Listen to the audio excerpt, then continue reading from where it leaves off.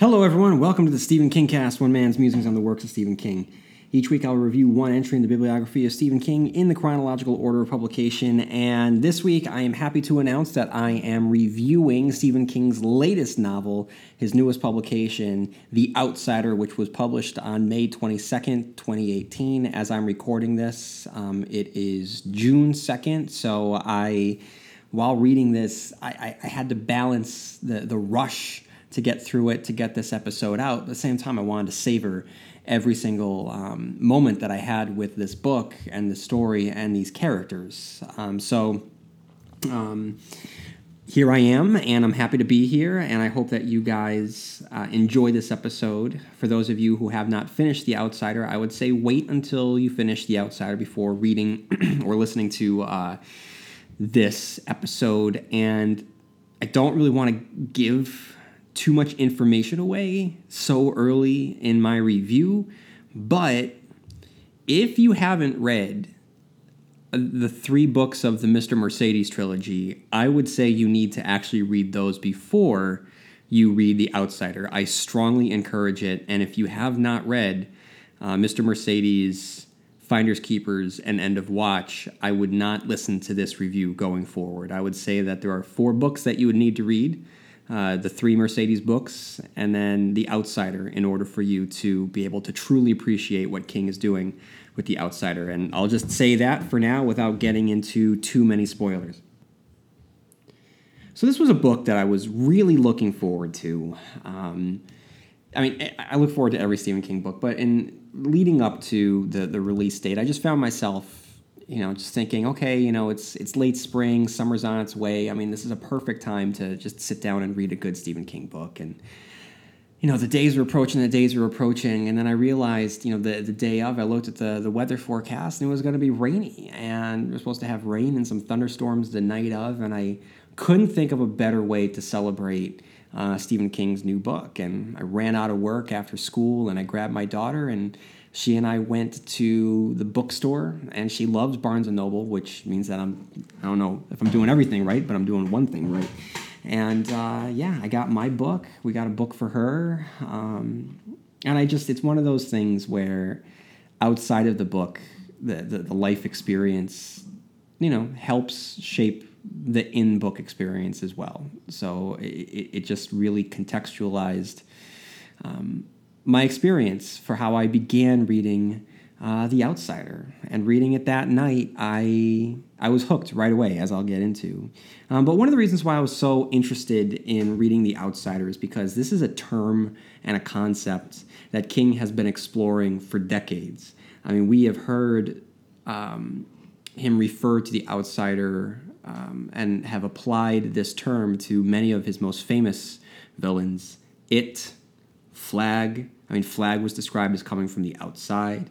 There is something called the Outsider, spoiler alert, for Bag of Bones that shows up at the end of the Bag of Bones. So I don't feel, and I didn't feel going into this, that this would be the explanation for the outsider and why he uses this term. I didn't believe that that he was thinking about all these years, the fact that he's used this term throughout different books with no linkage or relation. I just think that he has been fascinated with the concept of something coming from the outside.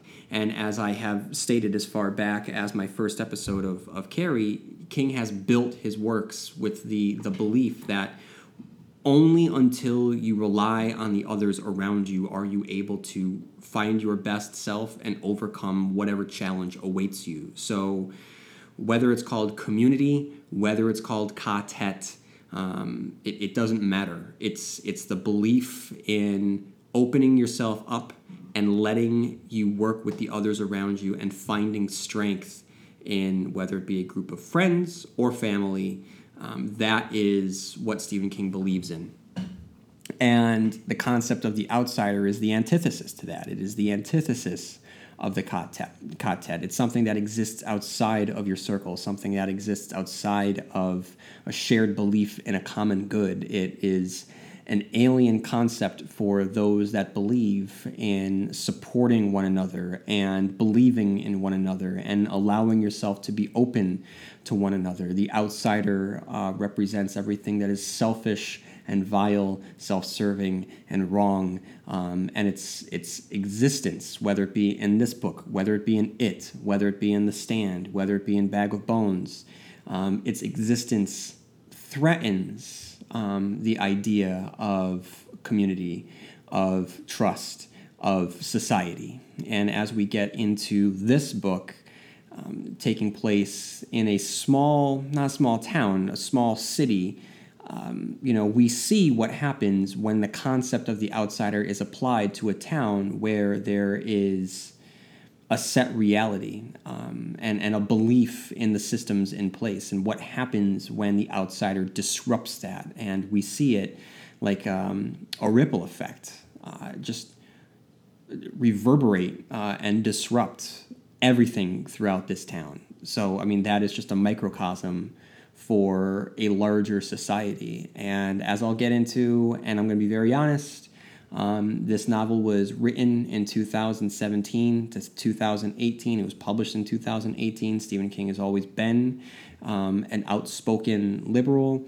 I believe that this novel is shaped by his liberal beliefs, because there are some choices that he makes in the setting, in the characters, that speaks to how we as a society at the moment view the outsiders. And it comes across as both a parable and a satire, all the while being a very earnest both crime and horror story. So Stephen King is juggling a lot of genres and concepts and tones and themes in this novel. But because he is the king at what he does this extremely well.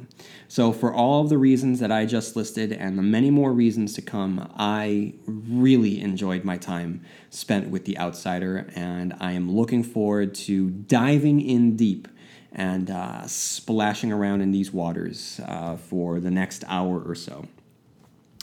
So, before we get any further, I just want to read some iTunes reviews because, as you know, guys, I can't do it without you, and I can't do it without your thoughts and your support on iTunes. So if you have a few minutes on your hands, please do as these constant listeners have done and just leave a review on iTunes. It will really, really help me out. I'm currently the highest rated Stephen King podcast. It would be cool if I got to stay that way. And the only way that's going to happen is if you guys are able to help me out with that. So I have a couple reviews that I'd like to read. This one is from Dandy Duke 25, who writes, seriously, you guys, this is everything you're looking for in a Stephen King-related podcast. I also love how he talks about Joe Hill and Stranger Things. This man loves the things that you love as much as you do, plus he is hilarious and swears the perfect amount. So thank you, Dandy Duke 25. So if you are a fan of Joe Hill, then buckle up, because we will be talking about Lock and Key later this summer. Lock and Key, the comic book written by Joe Hill and illustrated by Gabriel Rodriguez, soon to be a Netflix television show, and I am very, very excited about that. And then we have from Kim DLM, who wrote for Readers and Writers. This is one of my favorite podcasts. I'll keep this short because you can read the rest of the reviews to see how wonderful it is for a fan. It is also great for aspiring writers because the critiques will make you look at your own work with a new eye. Finally, I rated it a 5 because there was no way I was going to go down to a 4, but it is actually a 4.5 because there are two minor things that bother me. 1, the music during the summary can be a little loud and distracting. 2, sometimes the host takes a long time to get to the meat of the review. You can always just skip ahead if that's what you're looking for. Maybe timestamps would help. The back catalog will keep you entertained for hours. So Kim DLM, thank you so much for writing in. And then we have from KingCast Fan, an incredible podcast. The 5-star rating scale does not do this podcast justice. It is beyond incredible and dives deep into the works of the greatest author of all time. The host is extremely likable and the content is top-notch. I can't stress enough how highly I recommend this podcast to anyone who is a fan of Kings or literature in general. Anyways, I just wanted to voice my support for what I see as the greatest podcast in existence. Thank you, KingCast Fan. Then we have Matt in Richmond, informative, charming, and fun.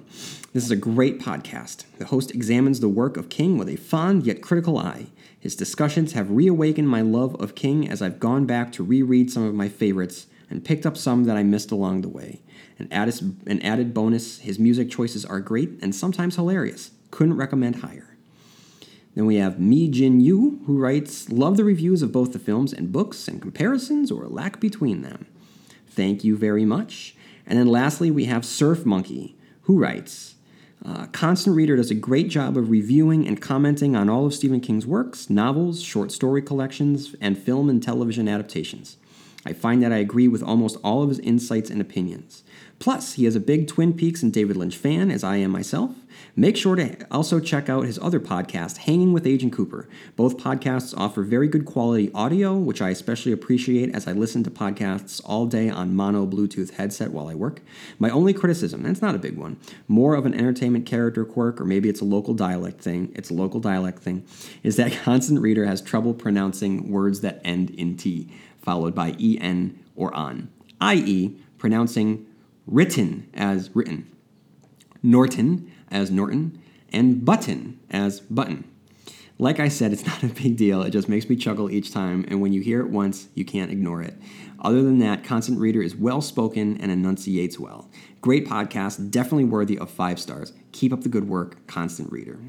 So thanks, guys. Thank you all, so much for all of your support. Like I said, and I'll say it again, time and time again, I can't do it without you. I wouldn't want to do it without you, and just sharing our thoughts together is very, very important, which is also why I would love, if you guys have a few moments on your hands, to,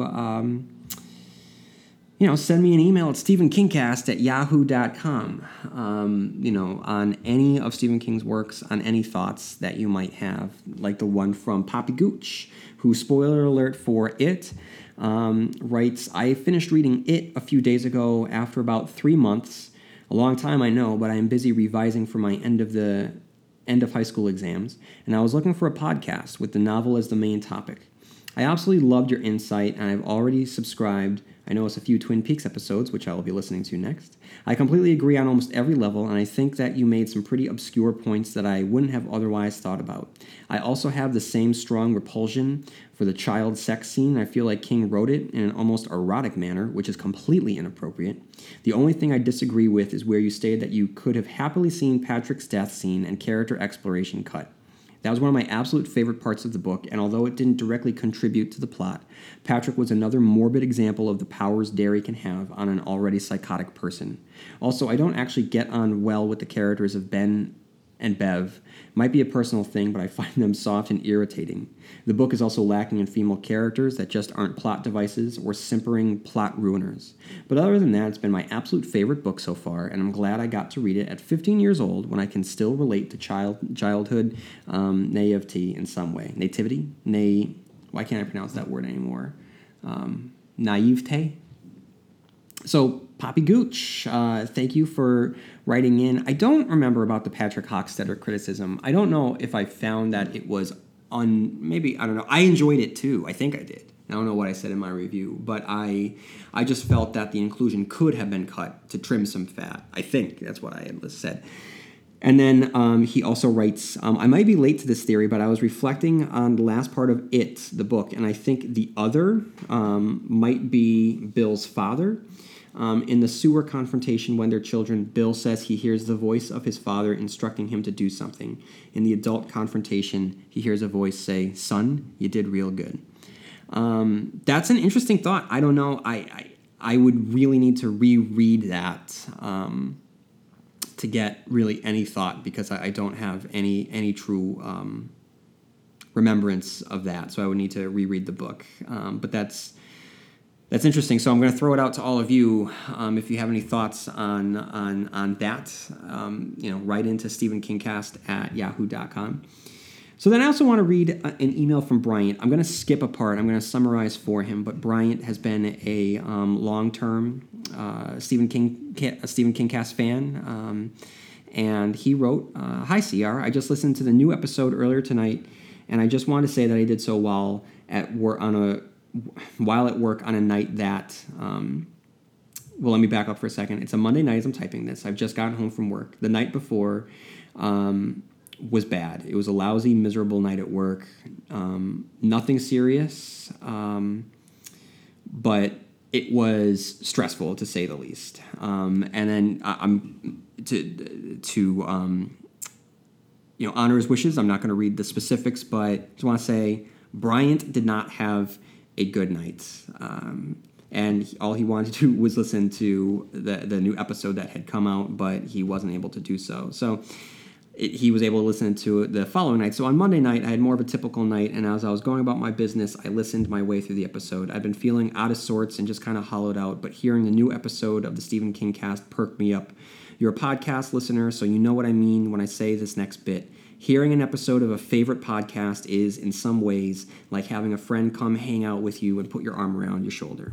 It struck me at just the right way, at just the right time, and I sat there and I got legit teary-eyed, but that's in a good way. That's the Stephen King Cast, and I thank you for it. Bryant. P.S. I won't be actively listening to Hanging with Agent Cooper. Nice double entendre there. On account of never having watched Twin Peaks, but I will almost definitely be subscribing on iTunes and archiving the episodes so that when I do dive into that series and make it up to the newest season, I'll be able to use your podcast as a supplement. There's a thing that 100% is going to happen. Not sure when, but before 29 gets here, I hope. So, Bryant, thank you for your support, and just thank you for being a long-time listener. And I'm glad that I could help out in such a small way, but I know exactly how you feel. I'm a podcast addict, and I just know the rush that you get when a favorite podcast pops up in your feed. So that's, guys, at this point, this is why I do it.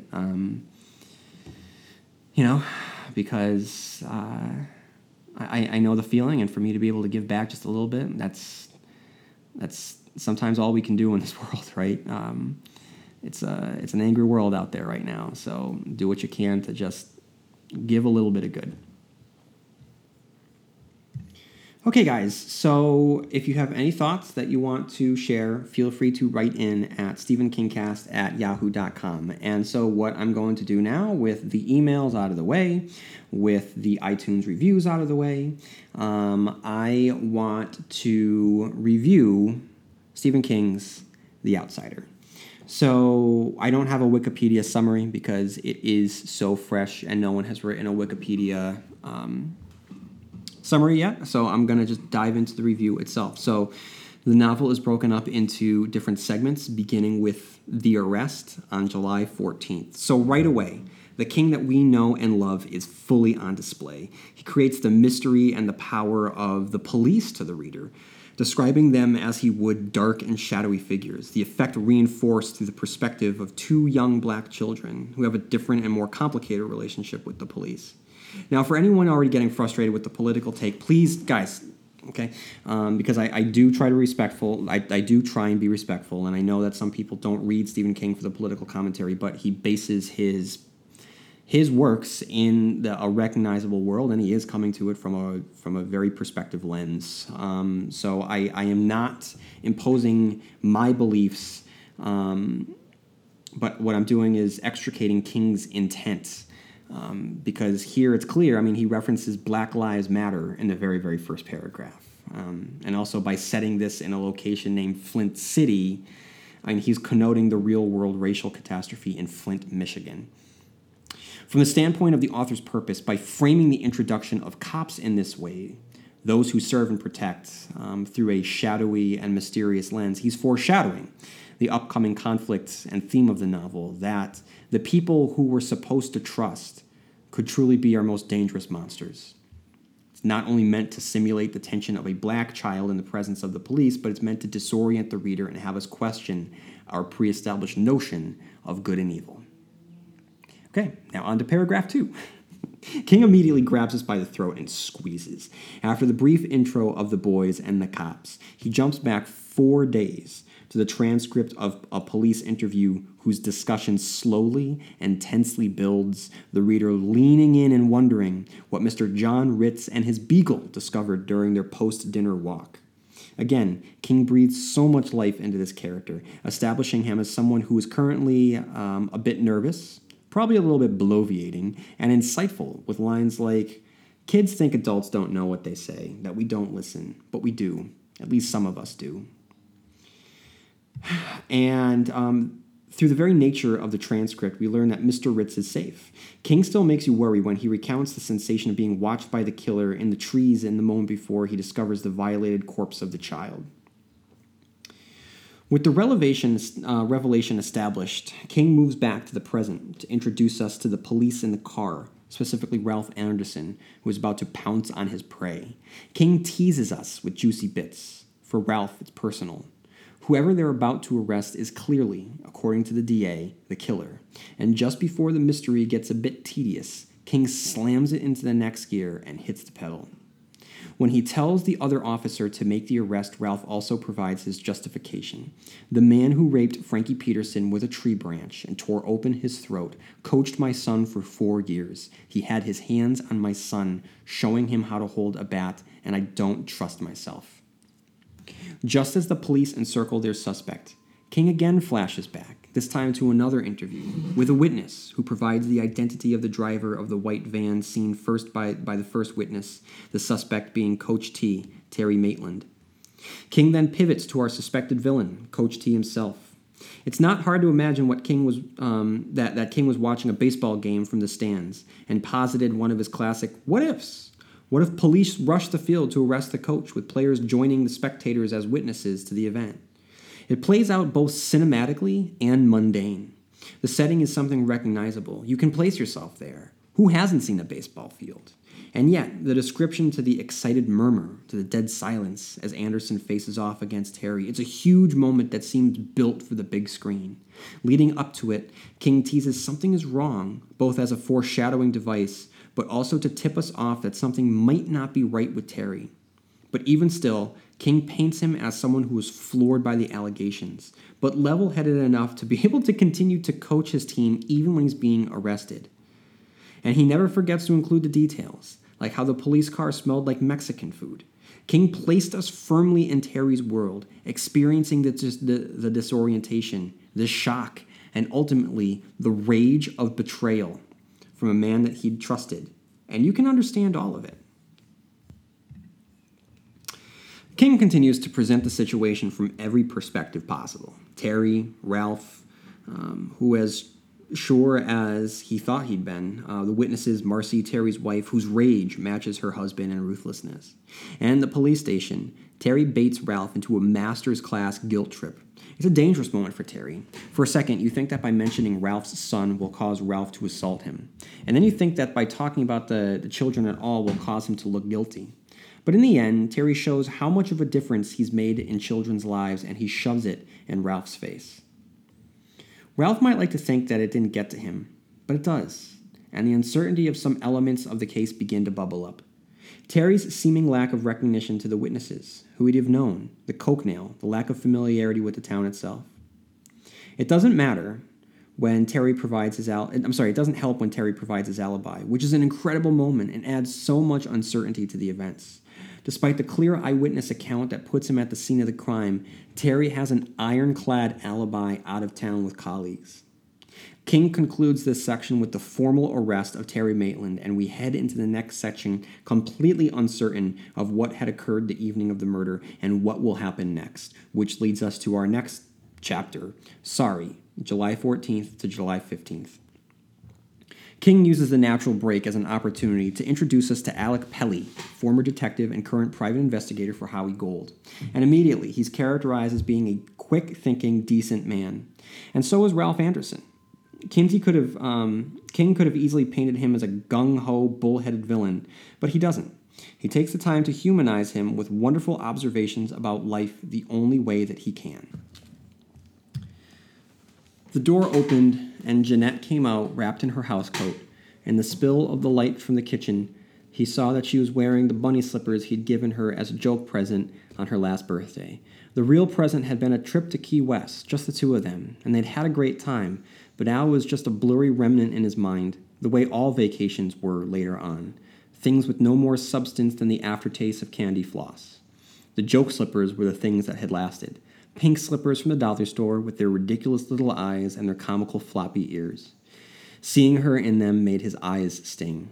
He felt as if he had aged 20 years since stepping into that clearing at Figgis Park and viewing the bloody ruin that had been a little boy who probably idolized Batman and Superman. King's strength has always been his characters. Beginning with small-town horror, he populated his settings with memorable and fleshed-out townsfolk. After crafting a high school drama with believable characters, he expanded his scope with Salem's Lot, leaving no stone in the small town unturned. After an intimate examination of a family with The Shining, he challenged himself by writing a novel whose characters span the entirety of the United States and the post-apocalypse. In the years, King has given us memorable characters, unforgettable moments, and keen observations into life using his characters as a vehicle for universal commentary. I say all of this because he is taking his knack for character development and turning it to the crime genre. Right now in our society, crime fiction has never been hotter. Making a Murderer, Serial, Evil Genius, I'll Be Gone in the Dark, and podcasts like Sword and Scale, My Favorite Murder. We see murders occur in the real world and in our fiction regularly. But under King's hand, he has colored every facet of the aftermath, whether it be the suspect, the cop, the private investigator, and in a truly, truly heartbreaking sequence that is as tender as it is tragic, the family of the victim, the Petersons. It's a quick scene. It doesn't have to be longer. But he shows us the aftermath of a wake, the broken pieces of the family, and the middle-aged love that still burns with young adult fire deep within the routines, wrinkles, familiarity, and weight gain that the decades have brought. So when the mother of the deceased boy, Arlene, drops dead of a heart attack, the sequence brought to us through the husband's eyes is one of deep love and epic tragedy that this too will be taken from him. It's an incredible chapter, a beautifully rendered sequence that shows that King is still on top of his game. Just when we begin to settle in on what we think is going to be a revolving door of check-ins with our pre-existing characters, King throws a wrinkle and a wrench into it with the introduction of Merle Cassidy, a throwaway character that we don't see again after this. But Merle Cassidy, short for Merlin, is a 12-year-old car thief from New York and on the run from an abusive stepfather that starts to put pieces together that will wind up paying off later in the story. Then after some more check-ins, the section concludes with a lawyerless confrontation between Ralph and Terry. Ralph has come to ask Terry point blank if he had murdered the boy, and despite his denial and the apparent proof that he was in a different city at the time of the murder, Ralph is not convinced. Which brings us to the arraignment, July 16th. With just under 200 pages, King knows it's time to ramp it up, which he does in a thrilling, horrifying clusterfuck of a scene in which the authorities bring Terry to the arraignment. But because of the bloodlust of the city folk, it's an unorganized lynch mob that's waiting for Terry, and it's cringeworthy how it all goes to hell, culminating with Ollie, the lone surviving child of the now decimated Peterson clan, as he attempts to shoot Terry, forcing Ralph to execute him. One thing that King does well, and always has, is to show the chaos of gunfire, as he did in a memorable sequence in The Stand, and he does so here, with Ollie firing wildly, hitting innocent bystanders, and Ralph unable to get a shot until the moment that he can, and the impact is instantaneous and brutal. What's worse, what's truly tragic, is the unnecessary death of an innocent man who had been ground up in the teeth of the system. Terry is fatally wounded, and it's with his dying breath that he continues to declare his innocence. Though Ollie might have pulled the trigger, it was Ralph and Bill Samuels who loaded that gun, rushing in to a presumption of guilt and the arrest at the baseball field. Their actions have consequences, which have resulted with the murder of an innocent man, his legacy tarnished, his wife a widow, and his daughters, without a father. It is a truly brutal sequence because at this point you think that the story is going to be the redemption of Terry and how he's going to get out of this. So,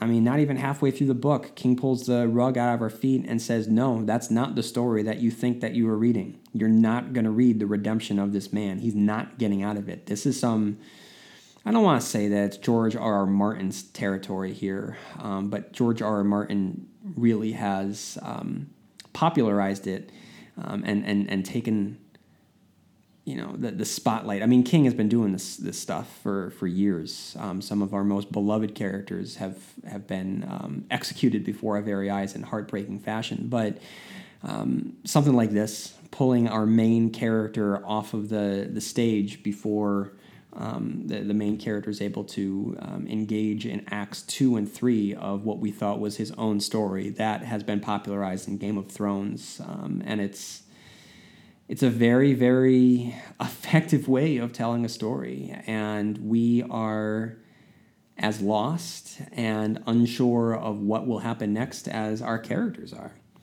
Which brings us to Footsteps in Cantaloupe, July 18th to July 20th. Bill and Ralph get into it in Ralph's backyard, Ralph feeling the weight of his actions and the previous actions that had led to this moment.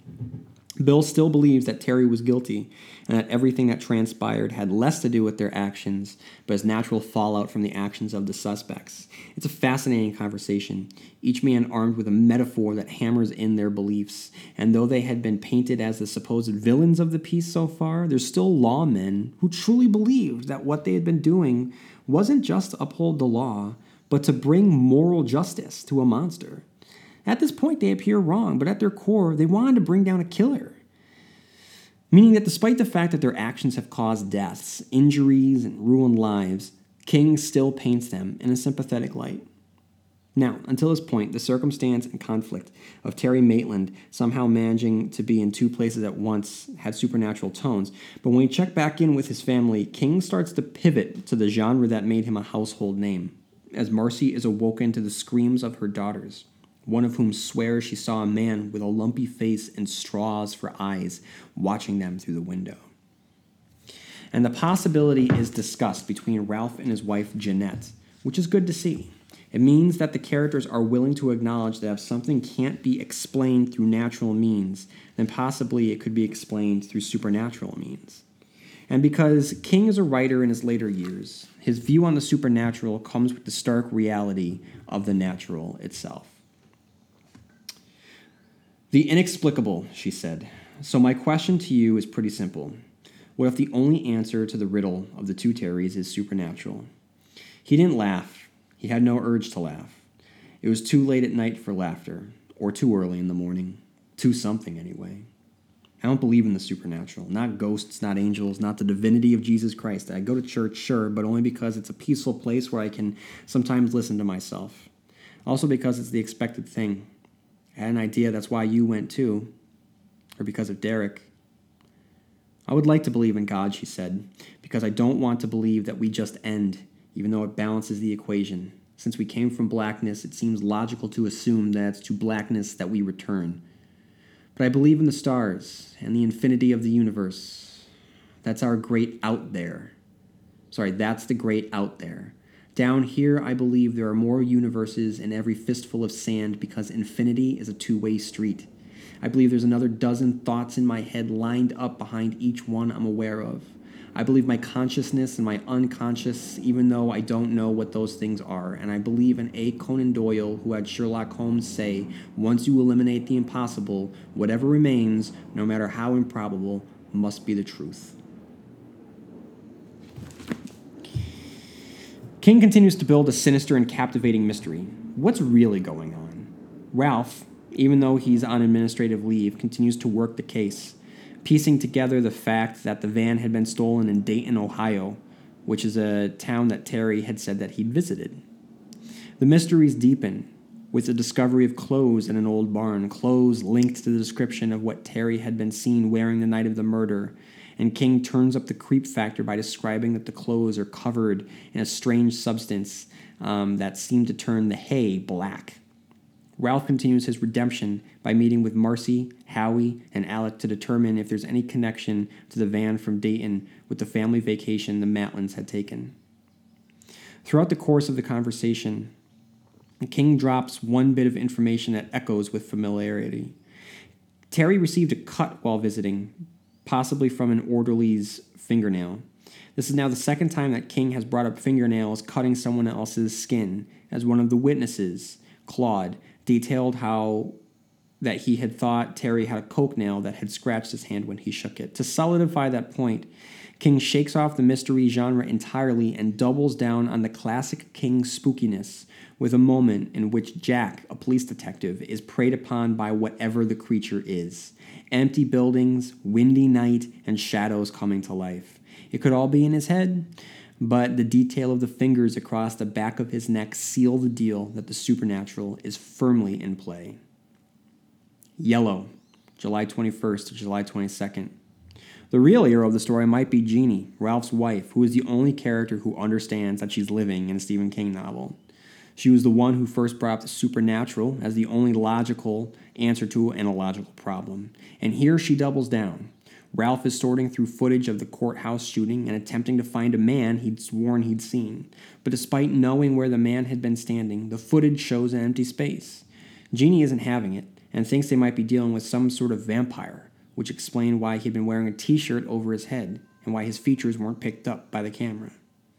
We're now halfway through the book, and though it started off as a murder mystery, it has shape-shifted into a more recognizable horror story. The quartet of Ralph, Jeannie, Uni, Alec, Howie have gathered together to explore dark possibilities, and their collaboration has such significance, King firmly tips us into the supernatural as the novel's boogeyman responds by visiting Grace, Terry's daughter, to give a warning to Ralph. It's a supernatural game of cat and mouse. The last time King told a story of cat and mouse, it was in the Mercedes trilogy. Even though he had explored failed detectives attempting to solve a supernaturally based murder, it was still a shock to see King reintroduce not just one of the characters from his crime trilogy, but one of his most beloved characters of all time, Holly Dibney. I thought that when Alec reached out to Finders Keepers, it would be a fun little cameo, the kind of Easter eggs that King was most famous for. But instead, what could have been a fun little reference turns out to be a more significant development, as this section concludes with the next section's title, which must have put a smile on King's face. It certainly put a smile on mine. Holly, July 22nd to July 24th.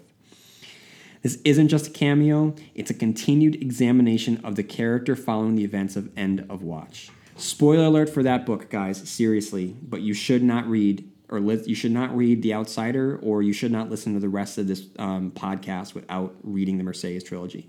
In the end, Bill died, and in this novel, it doesn't introduce a Holly that's having an easy time with that death. Now, if you're a Bill Hodges fan and you miss that journey from that trilogy, then mourning with Holly might be therapeutic here. Now, guys, I have long been on record not being a Bill Hodges fan originally. But as you're going to find out once I get into my thorough review of DirecTV's Mr. Mercedes adaptation by the combination of David E. Kelley and Jack Bender and Dennis Lehane, that's a powerhouse, starring Brendan Gleeson. What the creators were able to do in an adaptation made me retroactively question my criticisms of the Mercedes trilogy. I'm really looking forward to getting into my thoughts of the adaptation, because when I went back and watched them this past April, I really, really enjoyed the story, and I really enjoyed spending time with these characters, and I really look forward to seeing what DirecTV and Bender and David E. Kelley and Dennis Lehane are able to bring to us for season 2. I'm very, very excited, and I was so happy to see Holly Gibney return here, because she is such a great character, and she's someone that Stephen King fans have really, really grown to love over the last 5 or so years that she's been around. So, I mean, seeing her here was a shock, but it was a welcome shock.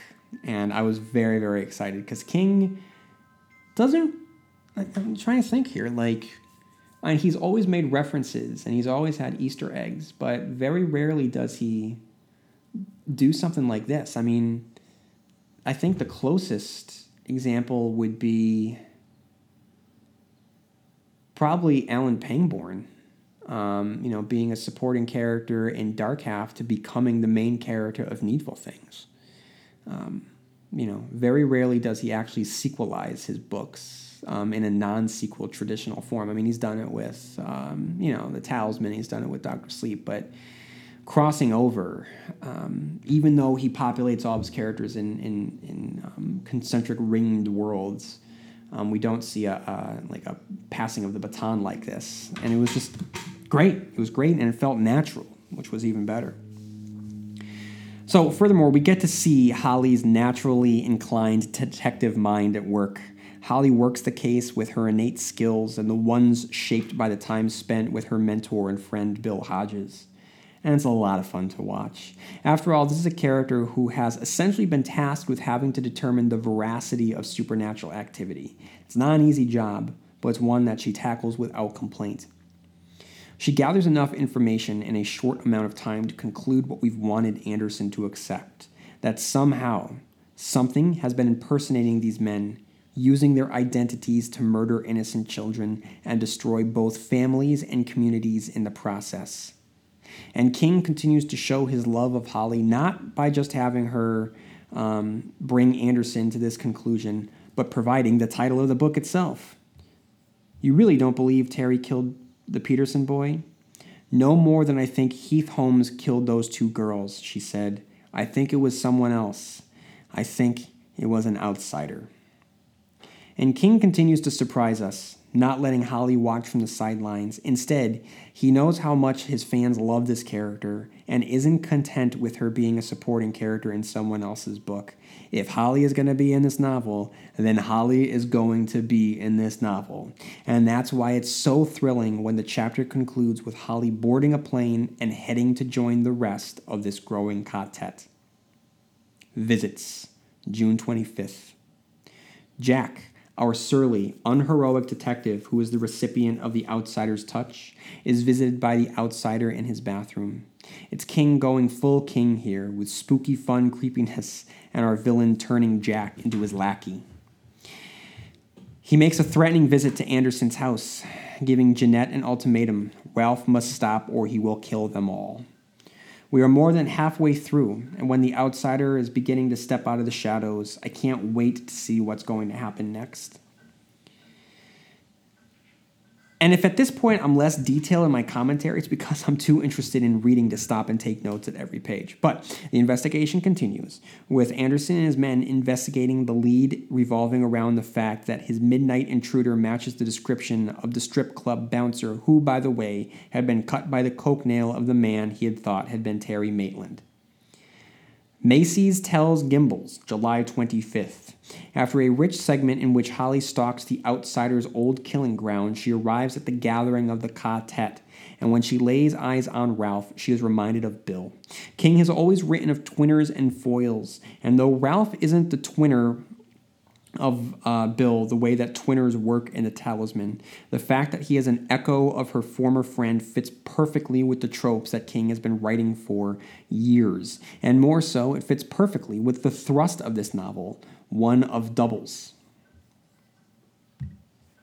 The chapter is devoted to the true birth of the quartet, who assemble in Howie's office to go over all of the facts, with each taking a turn to review their part of the investigation. Anyway, it's Holly's turn, and she lays it out there, stating her case for the identity of the outsider, a monster lying in Mexican folklore. El Cuco is the name. So beginning on page 381, Holly says, and I'll get there, Holly says, yes, he's known in Spain as El Hombre Con Saco, the man with the sack. In Portugal, he's Pumpkinhead. When American children carve pumpkins for Halloween, they're carving the likeness of El Cuco, just as children did hundreds of years ago in Iberia. There was a rhyme about El Cuco, Yune said. Abuela used to sing it sometimes at night. Duérmete, niño, duérmete ya. Can't remember the rest.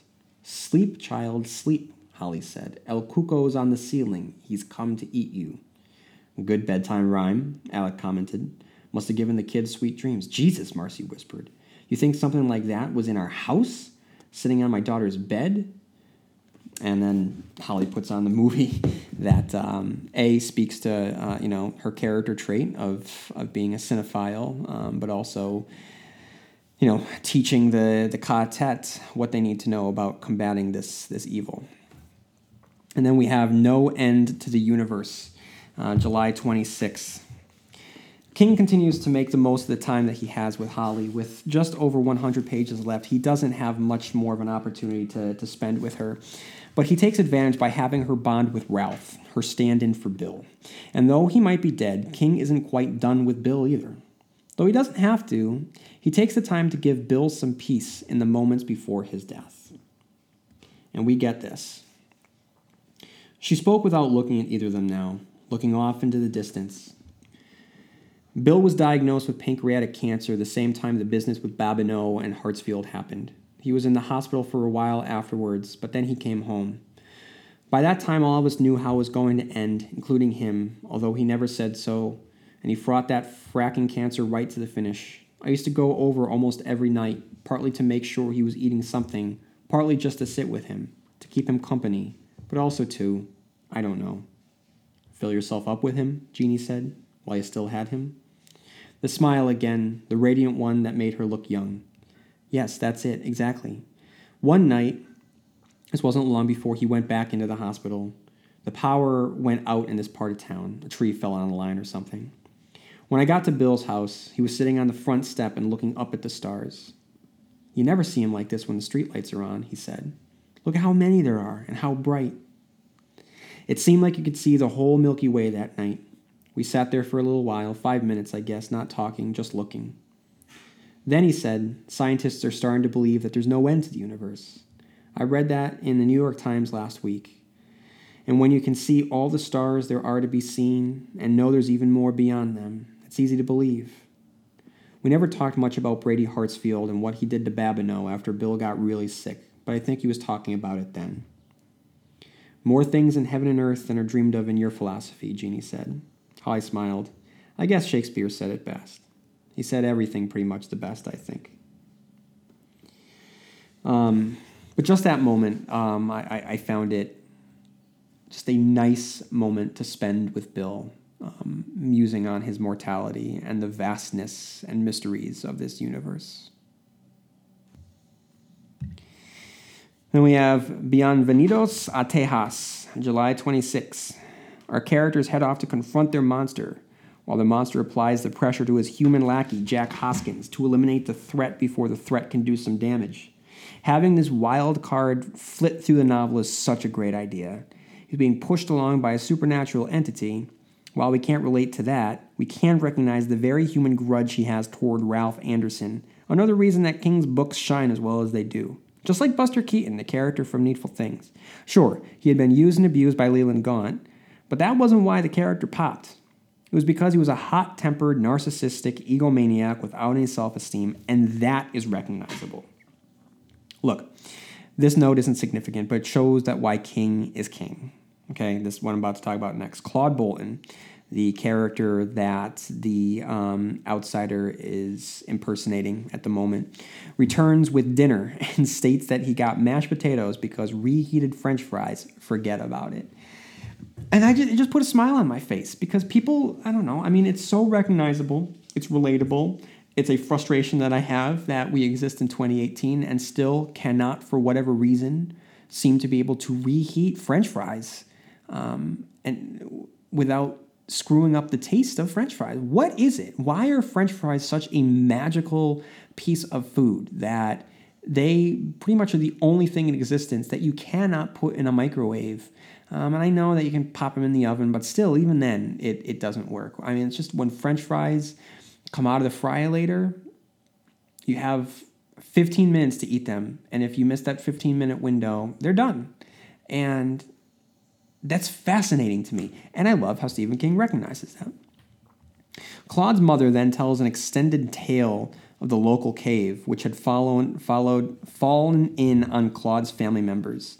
And with it being a makeshift graveyard, it will be where the outsider is hiding. The characters attempt to come up with a plan that both keeps Claude close yet far enough away so the outsider can't be clued into what the quartet has in store. Meanwhile, the outsider's human lackey, Jack, is waiting in the wings to throw a wrench into whatever plans they might have. With 100 pages to go, the novel has steered so far away from where it began, there is no clear way to figure out exactly where the story is going to end up. Then we have the Marysville Hole on July 27th. On the urging of Holly, Ralph steps up to the role of Din of this quartet and tells them that they all need to accept the impossibility of the outsider. The only way they're going to defeat it is by believing in it, its abilities, and its weaknesses. The cat and mouse game continues, with the gang using the outsider's ability to read Claude's mind against it so it won't suspect them coming for it in the cave. Unbeknownst to them, Jack is waiting in the wings to protect his master. And when it happens quick. Howie, the good-hearted defense attorney, Terry's warrior, is the first to go out, followed by his private investigator, Alec. Holly remains calm throughout the shootout, more calm than the two cops, Ralph and Uni, as they break for a safer location. Jack is hilariously bitten by a rattlesnake. It allows them to get cover, but Uni isn't so lucky as he too is shot. Ralph and Holly have a quick showdown with the poison Jack. Ralph puts him out of his misery. They enter the cave, and as they pass the corpses of the animals, they enter the Chamber of Sound, which is where the echoed voice of the outsider drifts to them. King has never been one to romanticize evil, and he does not start now. The confrontation with the outsider sees the heroes facing off not against some grand big bad, but a pathetic, wretched creature.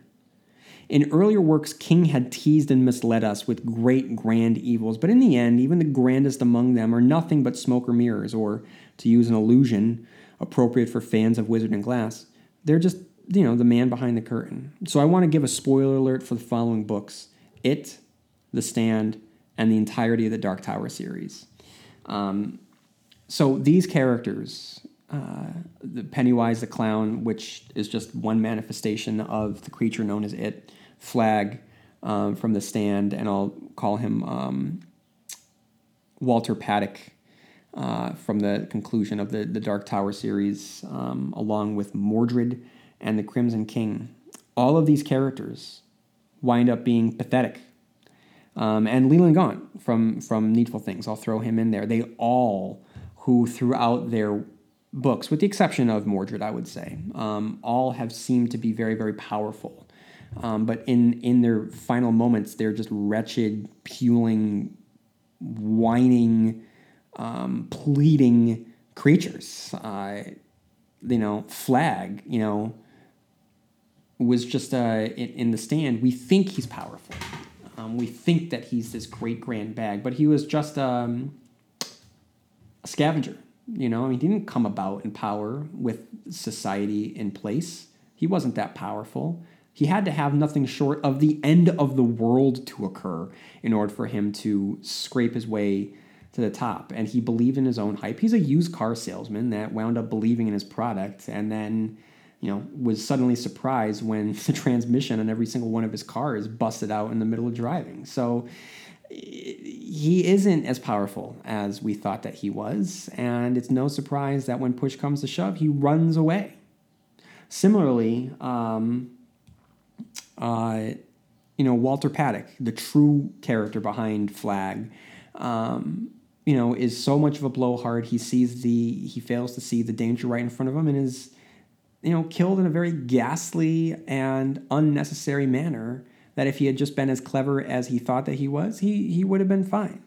Mordred is a character that is just a whining, pitiful beast the entire time that we meet him. And the Crimson King, the supposed Satan of the world of Stephen King, is just a screaming, crazy old man locked up on a balcony on one level of the tower. I mean, so this is what King does with his characters. And the spider, pleads for its life in the end. So this is not out of the realm of what King has always presented with his characters, his villainous characters. They always wind up to be wretched in some way in the end. And the Outsider is no different. I mean, the Outsider seems happy to talk to someone. Unsurprisingly, due to the fact that it's hiding in a cave with nothing but a cot, a generator, and a living room lamp.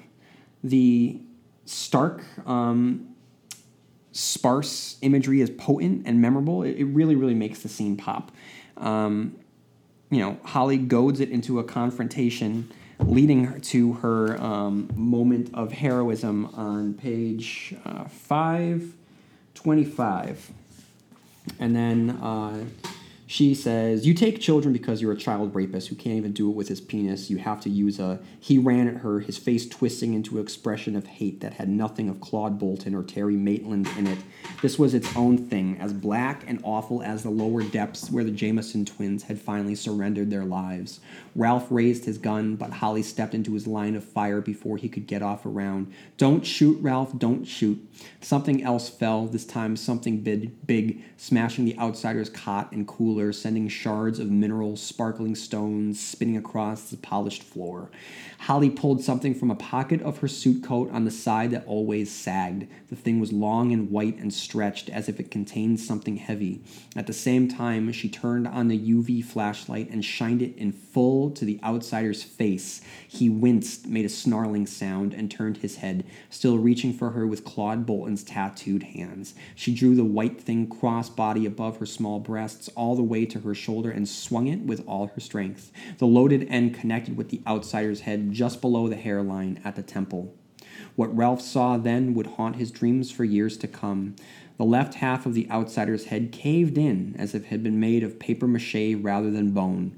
The brown eye jumped in its socket. The thing went to its knees, and its face seemed to liquefy.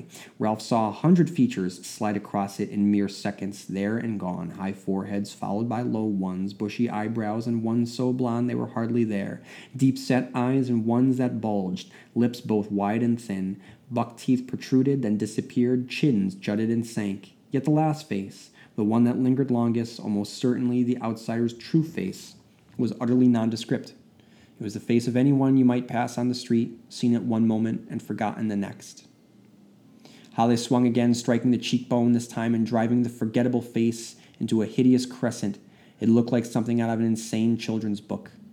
In the end, it's nothing, Ralph thought. Nobody. What looked like Claude would look like Terry, would look like Heath Holmes. Nothing, only false fronts, only stage dressing. Reddish worm-like things began to pour from the hole in the Outsider's head, from its nose, from the cramped teardrop, which was all that remained of its unsteady mouth. The worms fell to the stone floor of the chamber of sound in a squirming flood. Claude Bolton's body first began to tremble, then to buck, then to shrivel inside its clothes.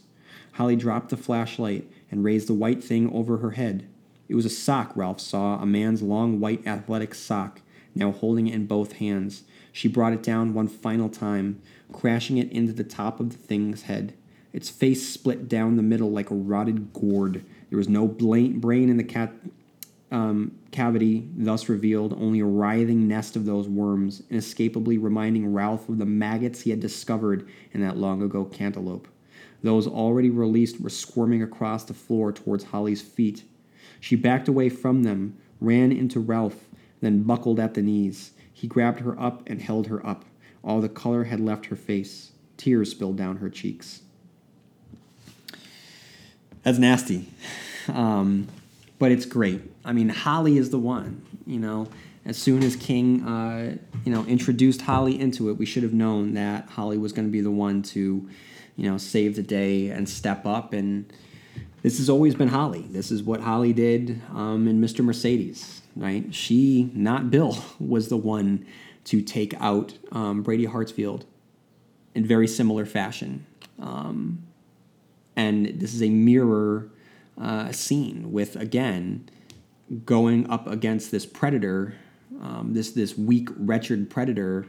Ralph was the one that wanted to bring this one to justice, but in the end, it was really Holly that did it. And then from there, it's just the cleanup. The cleanup of the story, just figuring out the story that they're going to tell.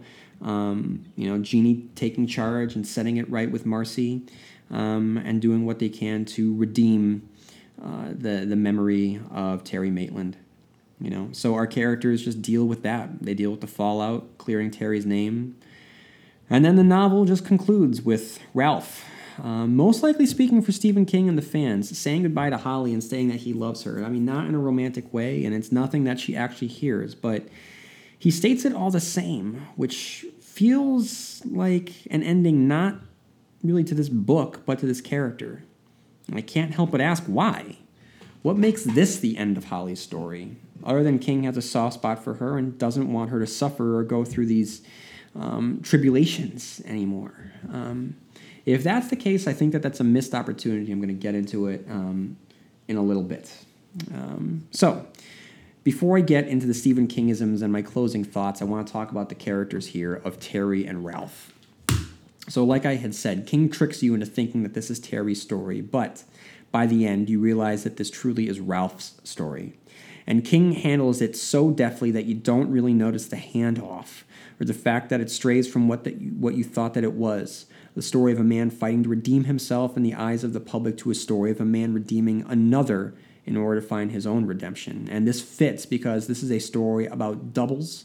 Therefore, it makes sense that we have double protagonists.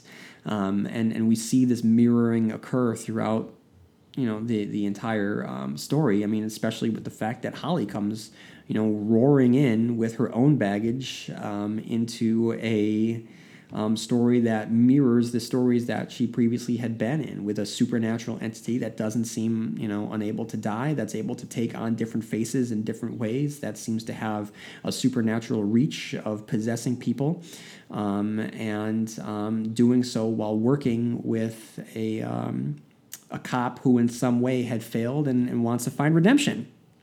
So, I mean, King knows what he's doing here, and he does it extremely well. So, guys, what I want to get into now is the closing thoughts. We're just about an hour over, and I want to start, wrapping up my thoughts. So, The Outsider is a crime story by the way of Stephen King. So, he has been dabbling in the crime genre for a while now. He started, you could really start to see him teasing it and starting to grow really interested in it with A Good Marriage. And then from A Good Marriage, we saw him dive right in with Mr. Mercedes, Finders Keepers, and End of Watch. And then he continues that here. The first quarter of this novel, there's only a taste of supernatural, just like a smack. I mean, it isn't the main course. It really feels like an interesting, captivating, thrilling crime mystery. And then, of course, he winds up abandoning that, or not even abandoning it, but just dovetailing it. And it feels natural as it segues from its origins as a crime thriller to, his more traditional horror fare. And to me, this is a perfect blend of both of the genres. The ratio of crime to horror is exactly what he wants, and the way the horror winds up coming from it. Our heroes arrive at the horror. They come to it. They seek it out. It isn't. I mean, it does deal with the outsider who is victimizing, young children, but the heroes, in solving the crime, they happen upon the villain or the monster, rather than the villain or the monster preying upon them. So it's a nice inverse. It's different. It's a different feeling Stephen King book. And I love the fact that in his 60s or 70s at this point, the man is still trying new things and experimenting. And that is so inspiring. Now, I have long talked about my adoration of the character Alan Pangborn and how I've always believed that there was a missed opportunity for Stephen King to have built a series of novels like the Repairman Jack novels or the Agent Pendergast novels around Alan Pangborn, the way that F. Paul Wilson and Lincoln and Child, Preston and Child were able to do with their respective characters. But here, so I always wanted, Alan Pangborn to be solving these Castle Rock mysteries that were, of course, always had a supernatural tinge. And so by the time our characters of Ralph and Holly wind up finding themselves in, the giant cave at the end, in the Echo Cave. What's the name of it? I can't remember the name of it. But and they're facing off against the outsider. To me, it just it slammed home that all this time, what I wanted, he's giving it to me now. He created a vehicle that could allow, and this is why I wonder why he decided to say goodbye to Holly the way that he did at the end of this book, because this feels to me like it could be the beginning of Holly's continued investigations into cases that wind up having a supernatural bent. And if Holly is what I originally wanted from the Alan Pangborn character, then I'm fine with that. Then I think that that's great. I think that there is room for that. I think that there is a market for... Sorry, I'm hearing something in my backyard. I think that there is a market for these types of characters and mysteries, and that blend of crime and supernatural. It exists.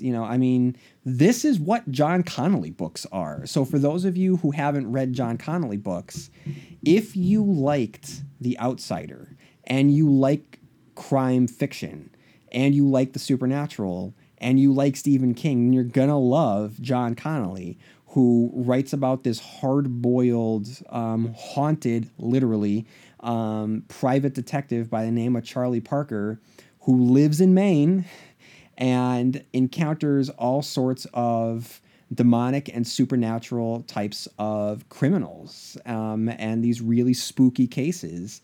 And he has this crazy supporting cast of law enforcement and shadowy figures, and his two best friends and confidants are these wisecracking, high-level assassins.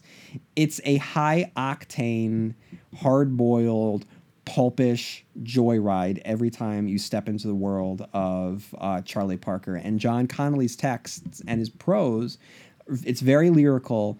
It can be very, it can be as light as a feather, or it can be as hard as a punch made out of granite. He has that perfect blend. And as I was reading this, that, like I talked about, that ratio, that balance between the crime and the supernatural, this is what John Connolly does with every one of his books. So if this left you wanting more, you don't have to go far. Just stay in the same bookstore that you're in. Just head on over to the mystery section, look for John Connolly, and pick up a book. You can't go wrong, because the Charlie Parker books are phenomenal. And also, as I was reading this, and I'm not saying this because I have a concurrent podcast all about Twin Peaks, and maybe it is because I, am so focused on Twin Peaks right now, and my mind is, well, it's not that I ever wasn't focused on Twin Peaks, but it's just maybe because I'm just marinating it, and I have been for over a year now, every single day since Twin Peaks: The Return hit the air. But this felt very Twin Peaks: The Return to me. We had doppelgangers. We had detectives trying to solve supernatural cases. We had a creature that fed off of pain and sorrow. We had just our detectives very much living in a real world that started to slip away from underneath them. And our supernatural characters stood out in stark contrast to the juxtaposition of their otherworldliness set against the backdrop of, everyday recognizable reality. This to me felt very much what Lynch and Frost had been working on with Twin Peaks: The Return. I mean, and there is even a segment that spoke to me of classic Twin Peaks, season 2 Twin Peaks. To be specific, there is a speech, a question, a conversation between our characters in the second season after we thought, or our characters thought, that the villain had been vanquished, and they have a conversation around the supernatural qualities of it. The Albert, played by Miguel Ferrer, questions what Bob is. Bob is a malicious entity. And he says, maybe that's all Bob is. Bob is the evil that men do. And there's a similar conversation that occurs within The Outsider, beginning on page 477. Listen to me, I know it's crazy, but is the idea of El Cuco any more inexplicable than some of the terrible things that happen in the world? Not natural disasters or accidents. I'm talking about the things that some people do to others. Wasn't Ted Bundy just a version of El Cuco? A shapeshifter with one face for the people he knew and another for the women he killed? The last thing those women saw was his other face, his inside face, the face of El Cuco. There are others. They walk among us. You know what they do. They're aliens, monsters beyond their understanding. Yet you believe in them. You've put some of them away, maybe seen some of them executed. He was silent, thinking about this. Let me ask you a question, he said. Suppose it had been Terry Maitland who killed the child and tore off his flesh and put a branch up inside him. Would he be any less inexplicable than the thing that might be hiding in that cave? Would you be able to say, I understand the darkness and evil was hiding behind the mask of the boy's athletic coach and good community citizen. I know exactly what made him do it. No, I've arrested men who have done terrible things, and a woman who drowned her baby daughter in the bathtub, and I've never understood. Most times they don't understand themselves. No more than I understood why Brady Hartsfeld set out to kill himself at a concert and take 1,000 or more innocent children with him. What I'm asking for is simple. Believe in this, if only for the next 24 hours. Can you do that? So that to me, it's just that's a perfect encapsulation that this is so much bigger than just a supernatural story. The Outsider, it exists. I mean, it is out there. There isn't a day that goes by. And I talked about, how popular true crime is right now, and it's all revolving around monsters, literal monsters that are walking among us. Okay, guys. So we have come to our Stephen Kingisms, the first of which is The Dead Child. Now, this, of course, we have seen before in many Stephen King novels, including It, Black House, Dr. Sleep, Green Mile, to name a few. We have a character at one point, and this is a small one, Gerald. Miss Arlene Stanhope recounts seeing the dead child outside of a store called Gerald's, and I doubt that Stephen King can write the word Gerald without thinking Gerald's Game. Timely and relevant, and this is a different kind of Stephen Kingism. Now, King has been publishing since 1974, but he's certainly not dusty. From the Black Lives Matter reference to the inclusion of a minor Middle Eastern character named Bibel Patel, he keeps himself on the left side of history. And what better way to preach American inclusivity than have a child of Middle Eastern descent play a game as identifiable with the American dream itself as baseball? Apotheosis. Howie Gold uses the term apotheosis, which King famously used in The Gunslinger. Number 5, we have bathroom horror. The Outsider visits Detective Jack Hoskins in the bathroom, which we have seen before. The bathroom is not a safe place if you are a Stephen King character, as we have seen in Dreamcatcher and The Night Flyer, among others.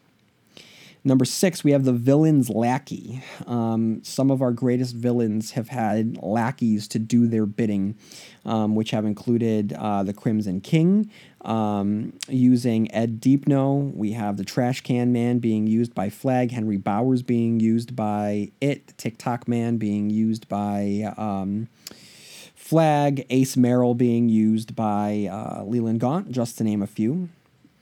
Number 7 is a red-lipped villain. This has been a way that King has described his villains before in the past, usually around another shape-shifting villain, another monster that has flitted throughout King's works, most famously known as Flag. And let's see, number 8 is vampires. El Cuco, the Outsider, is a type of vampire which we have seen throughout many of Stephen King works, whether it be Salem's Lot or The Library Policeman, Little Sisters of Illyria, The True Knot from Dr. Sleep. Then we have caves. This is not the first time that our characters have battled an ancient evil in a cave. Most famously, that occurred with the China Pit in Desperation. And then we have our characters descending into the dark to combat shape-shifting evil. Most famously, the Losers Club head into the sewers of Derry, Maine to confront it. Here we have our characters descending into a cave to confront the Outsider, and I just mentioned Desperation. And then we have Easter eggs. The biggest, of course, is Finders Keepers, Bill Hodges, Holly Gibney. This is not King's first story of detectives trying to solve a case. The most famous, of course, is being the characters from Mr. Mercedes trilogy, and, Holly's inclusion is such a nice treat. Number 2 is Ka. And he doesn't spend much time with it, but the Outsider mentions it in one of his monologues at the end. Then we have number 3, the White. It's not referenced by name, but what Holly describes at the end of the book is clearly what King had been referring to as the White for decades. There's a force for good in the world, he writes. That's something else I believe. Partly so I don't go crazy when I think of all the awful things that happened, I guess, but it also seems to bear it out, wouldn't you say? Not just here, but everywhere. There's some force that tries to restore the balance when the bad dreams come, Ralph. Try to remember that little scrap of paper. So, guys, this novel was a delight, I guess, if you wanted to describe a monster that murders children and an innocent man whose life was ruined, a delight. But, I mean, it really is. In his later years, King has shown that he is still willing to pull no punches. He goes there when he needs to tell a good yarn, and I believe that this was a very good yarn. And I believe that it's relevant. I mean, I think that there is something to be said about a story in 2018 in which a monster of Mexican descent arrives in white bread suburbia to terrorize it. And it's called The Outsider. So I'm not saying that Stephen King believes that Mexicans are evil, but I believe that he is shining a light on a stereotype that has permeated our country for the last couple of years, where the concept of the other really has been vilified. And I don't know if our quartet wanted to build a wall to keep the outsider out, but I do believe this is where there's a little bit of satire mixed into the ingredients of this story by focusing so much on the Mexican heritage of this creature, and placing this heritage within a very politicized present. I believe that he's making a commentary here on one level. His novel is like the tower itself. It exists on multiple levels. And so on one level, it is just a rip-in yarn that happens to be drawing from some Mexican myth. But then there is another level where he is using the myth to propel a satire and a commentary on some heated political rhetoric that is making life very, very difficult for people that don't look like Terry Maitland. There is a fear out there that Mexicans, to quote South Park, are going to come and take our jobs. And that fear is encapsulated by this creature, the outsider, who comes in communities and just absolutely destroys it. So I believe that King was able to capture that fear that does grip a lot of Americans right now.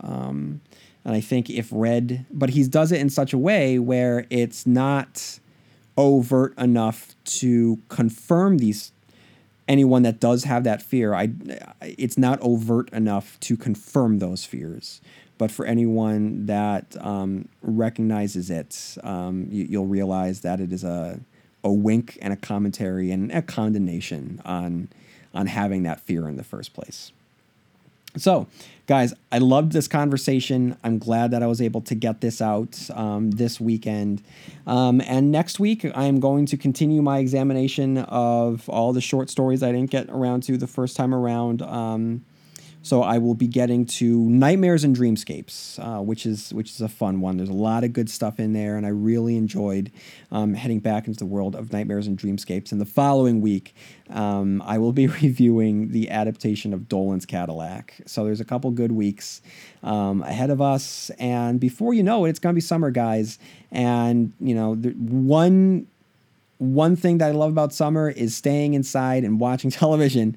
And that's exactly what's going to happen this summer because Castle Rock will be coming. And we just got another trailer not too long ago in which we have Terry O'Quinn of Lost fame and who is just one of television and movies' great supporting characters, who has such a recognizable and kindly face at times and a malicious and sinister face in others. And he is narrating the trailer, and it just places you in this re-envisioned town of Castle Rock. And I'm telling you guys, I'm really looking forward to heading out to Castle Rock and sifting through all the Easter eggs and exploring this world with all of you. So once Castle Rock hits, I will be reviewing each of the episodes when they come out. And I, at some point, will be talking about all of the Mr. Mercedes episodes. And then I've got all of the Lock and Key issues that I'm going to be reviewing. And big news on the Lock and Key front. So after Hulu turned it down, it got chopped around and it wound up at Netflix. Netflix picked it up. They are sticking with Carlton Cuse as showrunner, which, going back to Lost, I think that's a good idea. Carlton Cuse at his worst is still really good. Okay, Carlton Cuse at his best, when he is working with someone that has a very, very strong vision, he's able to help guide the ship. Cuse and Lindelof worked magic together, in my estimation, and Lindelof has just gone on to just do incredible things. And Cuse, for his credit, Bates Motel was such a fun ride. I enjoyed that pulpy camp, semi-comic soap opera on a weekly basis for the 5 or so years that it was on. And the man just knows how to run a show. So I'm really looking forward to seeing him run the story of Key House in Lovecraft, Massachusetts, with the Locke children and the malicious Dodge. And I can't wait to talk about each episode or each issue at some point as I dive into my review of IDW's incredible comic. So there's a lot of good stuff to look forward to. And then in the fall, we're going to have Stephen King's next book, a novella set in Castle Rock called Elevation, and it's going to be a palate cleanser to the heaviness of The Outsider, and it's going to be a little snippet of small town life in one of his most famous locales that might put a smile on your face, might give you a chuckle, and might warm your heart. So I'm looking forward to that. Okay, guys. So at basically an hour and a half, that's all that I've got. But like I've said before, if you have any thoughts, send them my way to StephenKingcast@yahoo.com. If you have a couple minutes on your hands, then head on over to iTunes, leave a review. And if you are fans of David Lynch or you want to, see what my thoughts are on Twin Peaks, then subscribe to Hanging with Agent Cooper, a weekly Twin Peaks The Return podcast in which I publish a review of each of the Twin Peaks episodes on the 1-year anniversary of when the episode first aired in 2017. So there's a lot of good stuff about coming from me this summer with some talking about fun horror dipped examples of pop culture. So thank you everyone for listening, and I'll see you here next week where MOON spells Stephen King Cast.